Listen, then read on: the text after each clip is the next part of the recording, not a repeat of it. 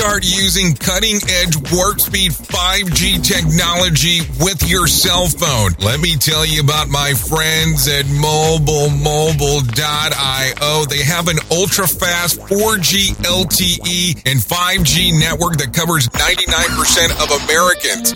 So they've got you covered everywhere. Think about it for a moment. You have the opportunity to take a test drive for 10 days with unlimited talk, text, and premium data.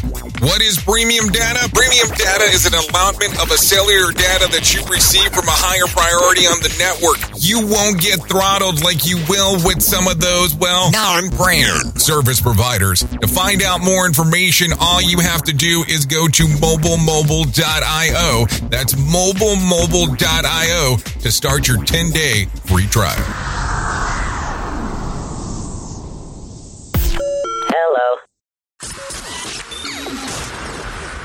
This show is brought to you by Safety FM.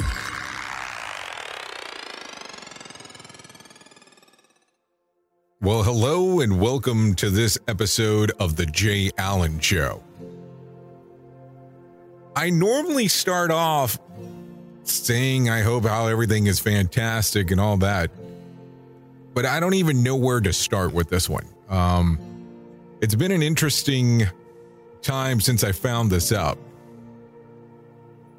So back on episode 175, we had Brittany Smith come in and talk about the world of Narcan, overdosing, and depression. And she went into a lot of detail about the things that were going on with her life, how Narcan was such a great drug for people that had the problem with overdosing, and how it could really help if more organizations looked into this. She gave some recommendations about what you could do in that particular regards, and gave some recommendations on how you could help out, just different groups that are trying to help people that are out there on the street. She did talk about how drugs were something that had affected her all of her life, and that she battled with her own sobriety. Well, I got that phone call. I got that message of somebody contacting me to let me know that Brittany had fallen off the wagon when it came to her sobriety as of recent. And unfortunately, she overdosed and died. I really didn't know how to move forward with the information. I'm going to be honest here. I didn't know what to come in today as we sat down to do this and talk about. But I still think that the information that she shared during that episode was so important. And I will tell you, I am not a person that likes to go back and go, oh, let's just reuse something that we've done in the past. I look at this, though, that I think that the information that she shared during the episode was so important that we need to take another visit to it. We need to go in and talk about these things. So what I would like to do, if you're okay with this, I want to give you a non-interrupted commercial-free version of the episode that I had with Brittany Smith back on May the 4th of 2021, talking about depression, overdosing, and Narcan. Here's Brittany Smith.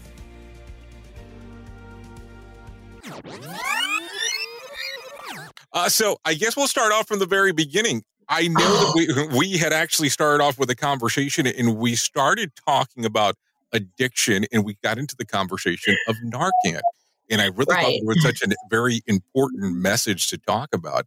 How did you start getting involved with the whole thing and even going into the conversation about Narcan? How did it come about into your life? Well, I mean, I'd have to go way back to, like when I was 13, and I discovered drugs and alcohol. And, I mean, that's a story in and of itself, but I'm a person in long-term recovery. I will actually have 2 years clean and sober June 13th. So, Congratulations. Thank you. Thank you. So I have been, I guess, lack of terminology, a fortunate, drug user because I've never overdosed. I never experienced that. However, back in June of 2018, my mother was found unresponsive in the living room. And my dad, tried to give her Narcan. This was, before they had the nasal doses. And my dad was trying to revive her, but, he couldn't, so that was where the seed was planted, when it comes to dealing with Narcan. And then, of course, being in the arena of recovery, the unfortunate thing is, relapse happens, man, and people don't make it back, so you hear a buzz about Narcan, and again, June, I don't know what's up with June, but June 16th, 2019, I moved up here and, began my recovery journey up here. And so for people that don't know, we're talking about North Florida, just in case. Oh, yeah. Okay, so I'll back up. I'm born and raised Broward County, lived there 29 years of my life. Mm-hmm. And so South Florida for the non-Floridians in our group, because that will happen. Yeah, sorry. Oh, you're good. You're good. South Fort Lauderdale, right? So the Fort Lauderdale area. That's where I was born and raised. And me and my husband, we actually relocated up here for a business opportunity. But I mean, I'm a spiritual person, and the job opportunity never happened. However, I created the most solid sobriety I've ever had in my life. So, when I say spiritual, God plays a huge factor in my life. And I think the job opportunity was me to relocate up here.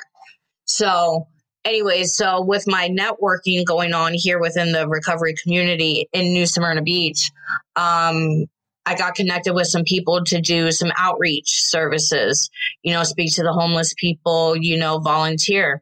I was pregnant. I wasn't doing much except online school. I was doing full-time school at Daytona State, and so I had a lot of free time and didn't really know what to do with myself. So I got in touch with this organization called Volusia Recovery Alliance. And what they are, they're a community recovery organization. And what that means is we have certified recovery peer specialists who help people get into recovery. We meet people where they're at. We don't force recovery down their throat. If they call and say, hey, I'm thinking about going into recovery. Okay, well, we'll sit there and we'll talk you through what you're going through and, decide what the best decisions are for them. It's kind of like we coach them in the right direction. So let's talk about that for a moment, because there's probably really a couple of things that we probably need to answer just for us to have a better understanding, at least on my side of the equation. Can you explain to people that might have never heard of Narcan on what it actually does and what would be the use on what it goes into, or why you would need to use it, number one? And then I'll ask you a follow-up in regards to what you were just talking about. Okay, so Narcan is an overdose reversal drug. I actually have a training kit with me, and I wish you could see me at the moment, but I think we can put up a link possibly. Oh, absolutely. So what it is, it's a nasal dose, is a spray, and it has a little plunger, and let's say you're at the store and you walk out and you notice someone on the front step of the store, they're passed out. You have Narcan on you. You go up to them, you announce yourself, hey, are you okay? Are you okay? No response, do this sternum check, and then you grab the Narcan, you put it in their nose, and you just push the plunger one time, have the person lay on their back. Once you squirt it in their nose, you turn them on their side in the recovery position, which is on the left side, one leg bent, arm extended over the head. So similar to how you would put somebody in the recovery position for CPR, give or take, or if they were cleaning out a choking hazard. Correct. Okay. And so give it about 2-3 minutes after that first dose. If they're still not responsive, you administer the second dose. Now, the ideal situation is you have someone else with you. And if you are in that scenario, have them call 911, because number one, you're probably going to be, shocked, panics, whatever. You're trying to focus on the individual you're trying to, help. When you're on the phone with 911, they're telling you all sorts of things. So, the buddy system is great. Usually so does the Narcan give you two doses per container, or how does it end up working? Because you said correct. Use the second. Okay. One box is technically one dose, because the first dose revives, the second dose stabilizes until EMS gets on the scene, and then they'll usually, administer more Narcan if needed. Okay. So here's the weird part then, because I know that we were having the conversation about this, and we had a brief discussion on how it's being used out in the field. And you referenced that there's certain police departments that have access to it, and that there's certain police departments that are not wanting currently to, we'll say, quote unquote, invest into giving this to their officers. Right. Or is this something that you're seeing in the community that you're in, or are you seeing this across the board, or how is that working? It's hit and miss. I won't mention exactly which departments that I don't blame you. Because I am we are a Narcan distributor for the county of Volusia. Okay. So I believe, from what I've heard, there's one or two that I know for sure that will not partake in having Narcan on hands. I don't know if that's just a personal preference from, the uppers there or what, but I do know that it revolves around the stigma of harm reduction and the stigma of Narcan. People think, oh, we can just go, use drugs and not die because we have Narcan, but that's not the actuality, because if you've ever been Narcan, you're going to know how that feels. It's the worst thing in the world from what I've been told. So the only thing that, of course, that I can think of that comes to mind, and I have to go to movies because that's the way that it would work. Of course. There is much older movie at this point called Pulp Fiction. Of course. That's where I have to default to, of course. I just watched it the other day.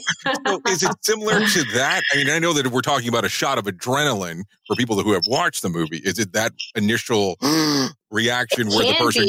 Okay. It can be. Now, it also depends on how much drugs they have in their system. Okay. So if it's, let's say, a little bit, and it's like, hypothetically speaking, it's, their first time using, so they only do a little bit and they overdose. Well, if I give them just one of these plungers, 2 to 1, they're going to react like that. Okay. Maybe not to that extent, but it's not uncommon to have someone come to and start swinging. Oh, meaning, wow. Okay. Throwing hands. I understood. Believe me. Yeah. They vomit. They'll have bowel movements sometimes. You just don't know. Not everyone comes to the same way because it's an instant reversal. You're down and then you get that shot of adrenaline, so to speak, so. So let me ask you that then. You say that you meet people where they're at. Right. When it comes about and you are giving people ideas on what they can do next for the recovery phase and so on, does it normally start after taking Narcan? Is this normally where a good chunk of your conversations occur, or do you find them in different segments? That's what we would like, but that involves, hiring more staff to, we'd have to hire more peer specialists. Then we would have to get in with a hospital, where that's where they, need us because they're receiving the individuals that have just came to from an overdose, so we're in the process of getting that to happen. But again, it's a process, and a lot of people aren't certified to be peer specialists. And that's because, one, a lot of people aren't aware of this position in the state of Florida. And 2, a lot of people who are in recovery who would qualify to do these jobs, or are probably more qualified to do these jobs, have backgrounds. And unless you can pass a level 2 background in the state of Florida, you can't get certified. Okay, and is that something that you would see nationwide with a level 2 background? Now, keep in mind that a level 2 background, for the people that don't know, is a higher tier background than just a normal employment background. So, is this something that that you would also recognize in other states, or do you know the information mostly for Florida? Only for Florida, because in the state of Florida, our licenses are not usually recognized by other states. Okay. So, I mean, Go Florida. Yeah, not Florida, no. But so it's only in the state of Florida, and it's through the Florida Certification Board. And the licenses for these types of positions, such as the certified recovery peer specialist or recovery support specialist, you have recovery coaches, behavioral health technicians, therapists, counselors, they all have to be licensed through DCF. So that's where the level 2 background comes in at. So the DCF runs a level 2 background. And then if there's something on your record, depending on what the charges are, they do allow you an exemption process. But again, that's a process. You have to request all your records, all the court documentations, letters of recommendation, how you've changed your life from then to now, and then it's a waiting game. Oh, wow. Okay. And not just for nothing, but there's a financial obligation as well, because you have to pay for all these records, Right. So and how long are we talking here? So let's say, for instance, you request records, you have to go through the level 2 check, you're going through this process. What's the wait? Because you already have the money investment. You already know that you have the heart of a volunteer where you want to help to an extent to help others out. What are we talking normally timeline? Well, I know of an individual, it took them 3 years. Because usually when you send in your application, it's not like, oh, yeah, you're good to go. Or no, sorry, we can't exempt you. 2 to 1, there's corrections.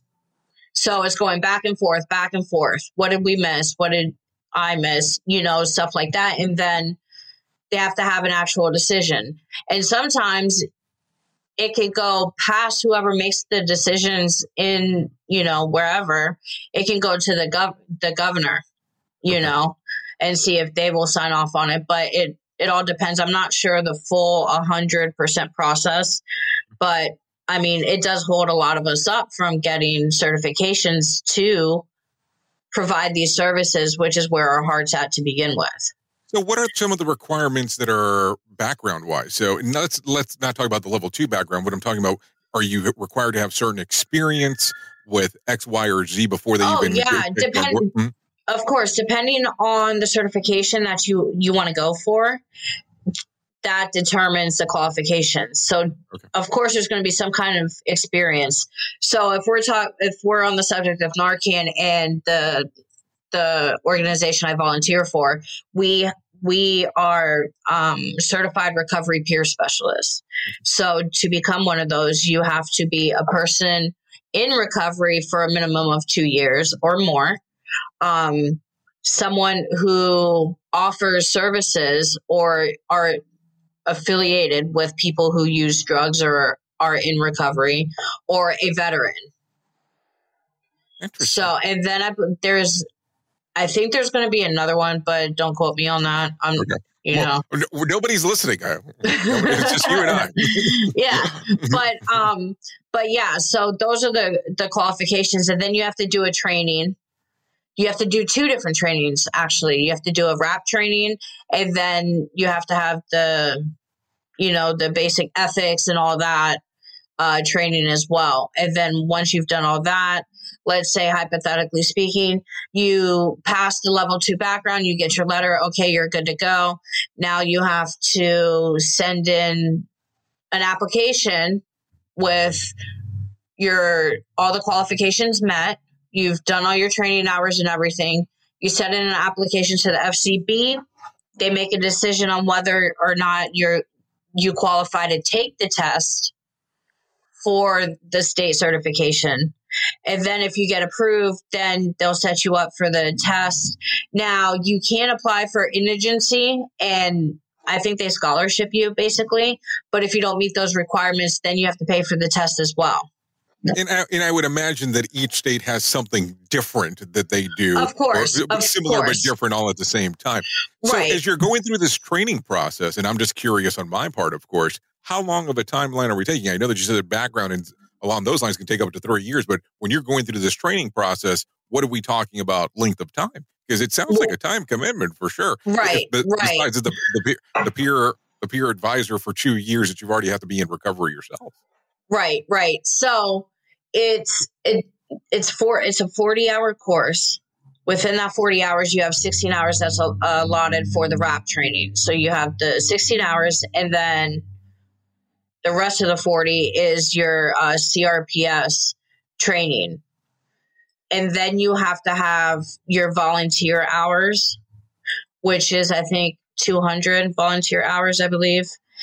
And then you have, I think, another 100 or 200 of working hours. So like basically you're shadowing someone, they're letting you do the stuff, under their supervision. And then that's the training right there. And then of course it's all the waiting time from sending and receiving the correspondence. So, I mean, like I said, I know it took them 3 years. Brittany, let me ask you this, because as you're going through this process that you're wanting to get certified and you're wanting to help other people, how difficult is it to see some of the people that are struggling with some of the things that you might have potentially struggled with prior as you're going through the process?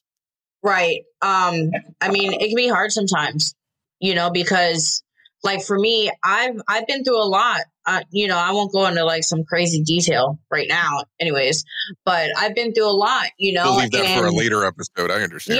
Yeah. I'll tell my true story at a later time. Stay tuned. Yeah, right.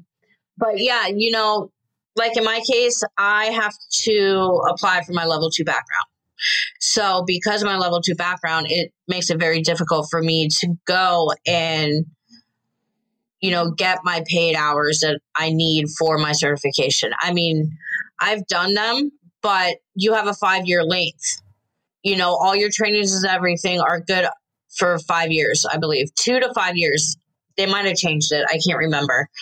But, like I moved up here, I'm in recovery, and, I've worked in centers before down south in South Florida where it was never a problem, but they've made it a little harder. A little more stricter on these backgrounds, and which is fully understandable. I get it, because we're dealing with, a vulnerable population. And when you come into contact with a vulnerable population, they want to make sure that you're there to do the right thing, but with me not being able to pass a background, my sources are limited for how I can help people. And when I see someone that's been in the same exact situation or similar, to me, and I can't help them because of where I'm at in my, stage of getting certified or whatever, it sucks. I can do stuff, as an individual here at home. However, it's hard. It's so hard, because a lot of people aren't 12-step oriented, so to speak, and I can understand that there's more than one way to get recovery. It's not just AA or NA. It's not just CA, it's not just Smart Recovery. It's whatever helps you. For me, my journey, I started in AA, navigated to NA, went back to AA, and now, I'm just kind of doing my own thing, but that's what's working for me right now. So on a 12-step level, I can take someone through the steps. I can, be somewhat of a role model to them, be their sponsor, guide them in the right direction when it comes to recovery related issues, but I'm not a therapist. And let's just be honest, with my background and all the, hurdles and red tape that, has to be done, I probably won't be a therapist, but I'm okay with that. I try to do what I can now. And that's what I do with the Narcan committee that I volunteer for Evolution Recovery Alliance. So, as you've changed what you're doing and you're helping out with the Recovery Alliance and you're moving forward and you're doing these things, are you limited with some of the things that you're doing also inside of the organization because of the background? Yeah. Okay. Yeah. So, like they're a nonprofit organization, so they qualify for grants. Right. So in order for us to keep our doors open and to provide some services, the organization survives off of donations and grants right now. And they're a grassroots foundation. So they've been running for, I believe, 2 years now. But so their latest grant that they got required any paid worker to have a level 2 background and pass it. And I don't pass it. So I can't get the job. So, I mean, I know one day it's not going to be like that. And I have hope because things are changing politically speaking. And listen, I'm not a politics person. I just, have friends in the right places. So I hear the right things, right. If that makes sense, from my networking. But it all boils back down to stigma of being a drug user and being a person in recovery. That's really where the meat and potatoes are. But as you look at this, so those details kind of limit you, but they're also the best suited people you're one of the best suited people to be able to assist because some of the triggers, some of the problems, and so on. Right, so, exactly. Right, so with some of that going on, what can we do on the listener side of the equation on helping to bring awareness to some of these things, on where some of these things might need to change, and also the awareness of Narcan in some facilities? We'll say facilities. And organizations not wanting to use it, what can we do to assist drive this message home? Well, the biggest thing is, again, I'll say the word stigma. People have an image in their heads of what people like me are.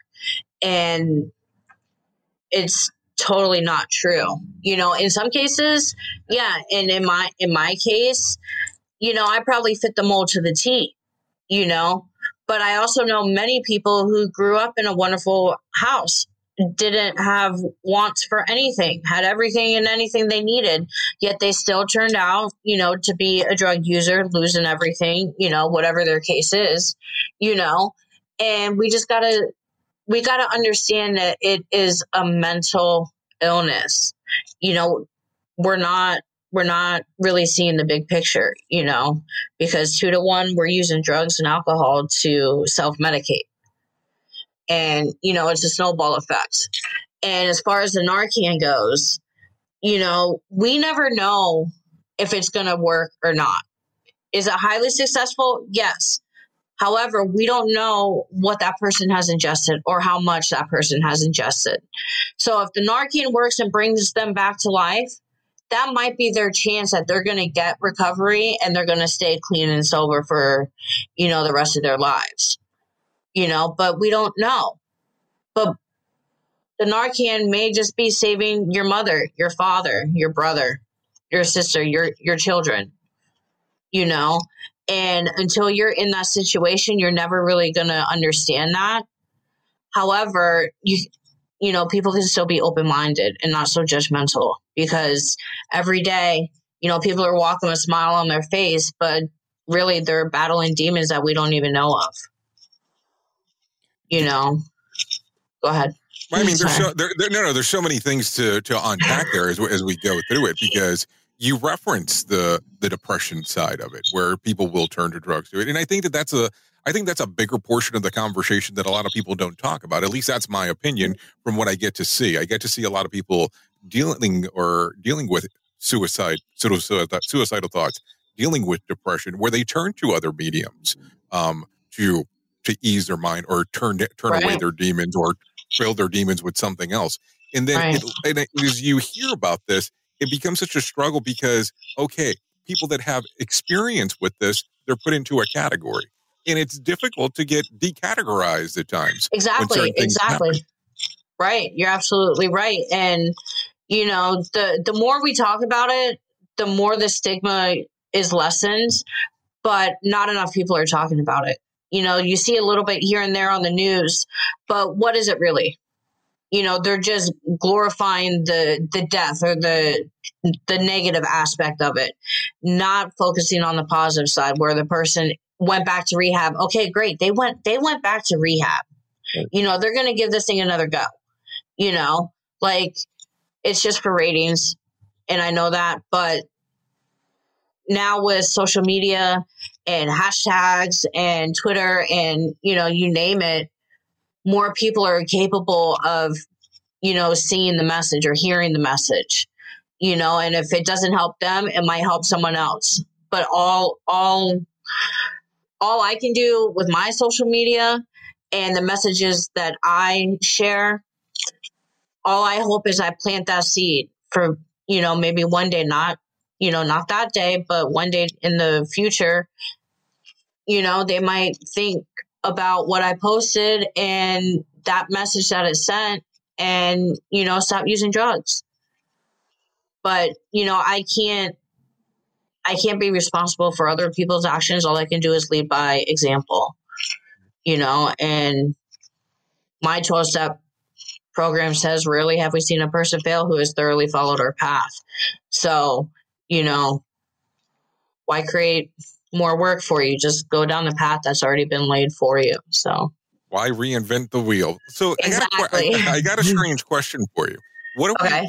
we talking about roughly pricing on the doses for Narcan? I know that you said that the organization you get to interact with, they take donations. What are we talking about for price per dose on average? Oh, we don't sell Narcan. Oh no, I know you don't sell it, but normally Right. What is it? Well, you have to purchase it. So I'm just trying to figure out what. Right. So what is your organization have to go through in regards to purchasing it? Like, what is the average cost? We Not don't, that you're going to buy it. Mm-hmm. Right. So as an individual, if I go to a pharmacy without insurance, it's, I want to say, no, with insurance, it's $125 with insurance. Okay. Without insurance, there's some pharmacies that will give you the Narcan for $25 without insurance, but those are far and few in between. You can go online to Narcan.com, I believe, and they will send you a coupon. So again, it would be $25. There are organizations and other websites that you can go to get free Narcan. Us as the Volusia Recovery Alliance, we are a contracted distributor through the Department of Children and Families for the state of Florida.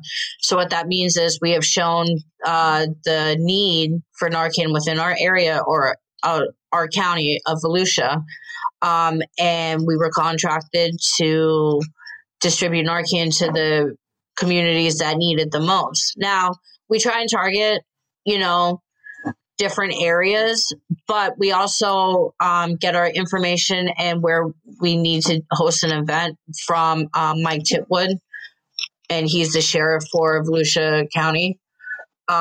So we don't pay for a Narcan. It comes straight from DCF so we can get it into the hands that need it, who don't have insurance or don't have the money, you know, or even the people who feel like ashamed for, you know, asking for Narcan. You know, you never know. We set up with our pharmacy, Ben's Pharmacy. We did an event there by his request, and the people who were getting the Narcan were the people who were picking up their scripts that same day. And they were embarrassed to fill a script for Narcan. So they rather, you know, do it on the sly. And again, that goes back to the stigma.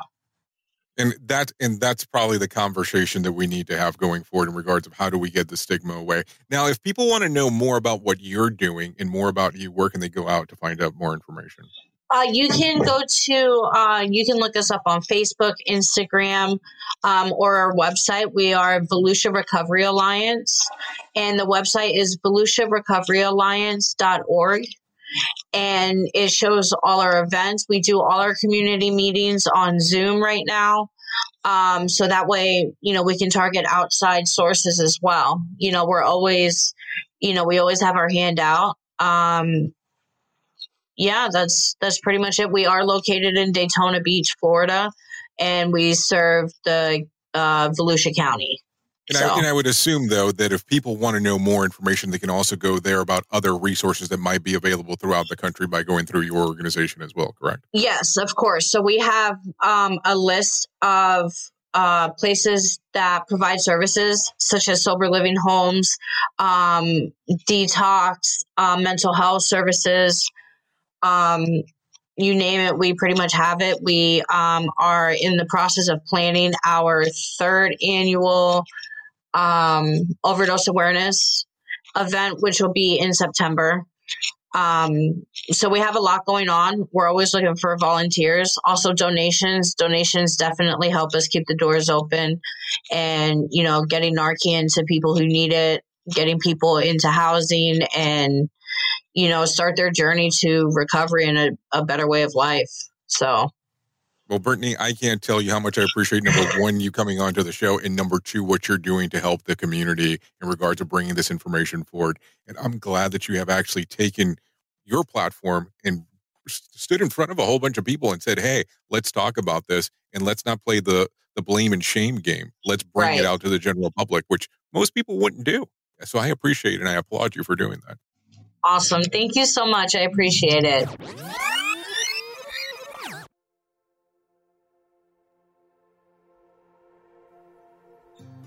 So that was the interview that I conducted with Brittany Smith back on May the 4th of 2021. And still even listening to it in regards on how she was still involved with the organization that she was at, trying to plan their 3rd annual that occurred in September, and really just bringing the information forward brings such value still to this day. You never know on how quickly things can change for you. You never know when something's going to happen. I just look at this and go, if there's somebody who's out there today that that is struggling, contact them. Just even if it's just a simple hello, I just wanted to see how you were doing. You never know what kind of impact that can have on somebody else's life. I look at these things and I'm always mesmerized on how quickly things can change in our lifetime.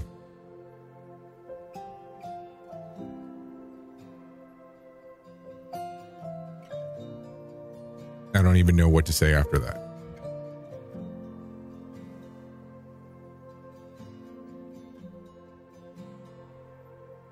Until next time.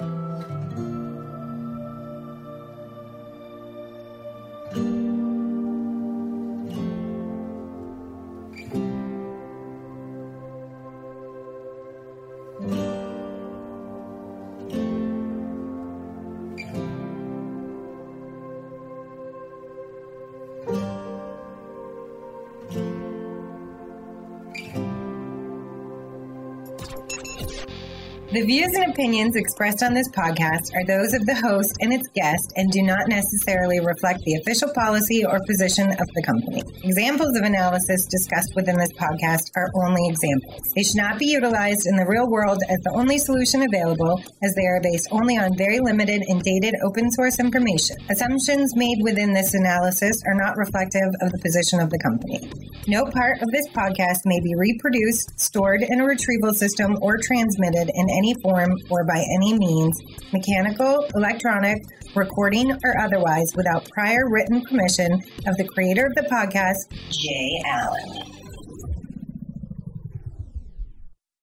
So, do you feel like you're missing out on what everyone is starting to do now, that live streaming thing, and you don't know where to start or what to do? I have the resource and the information to provide to you in regards on how you can stream onto 40 social media platforms all at one time. Yes, that's 40 social media platforms all at one time. All you'll need to do is go to safetyfm.com/one. That's safetyfm.com/one. That's ONE. So just in case. And you'll be able to start live streaming just like you're hearing people starting to do right now, up to 40 social media platforms.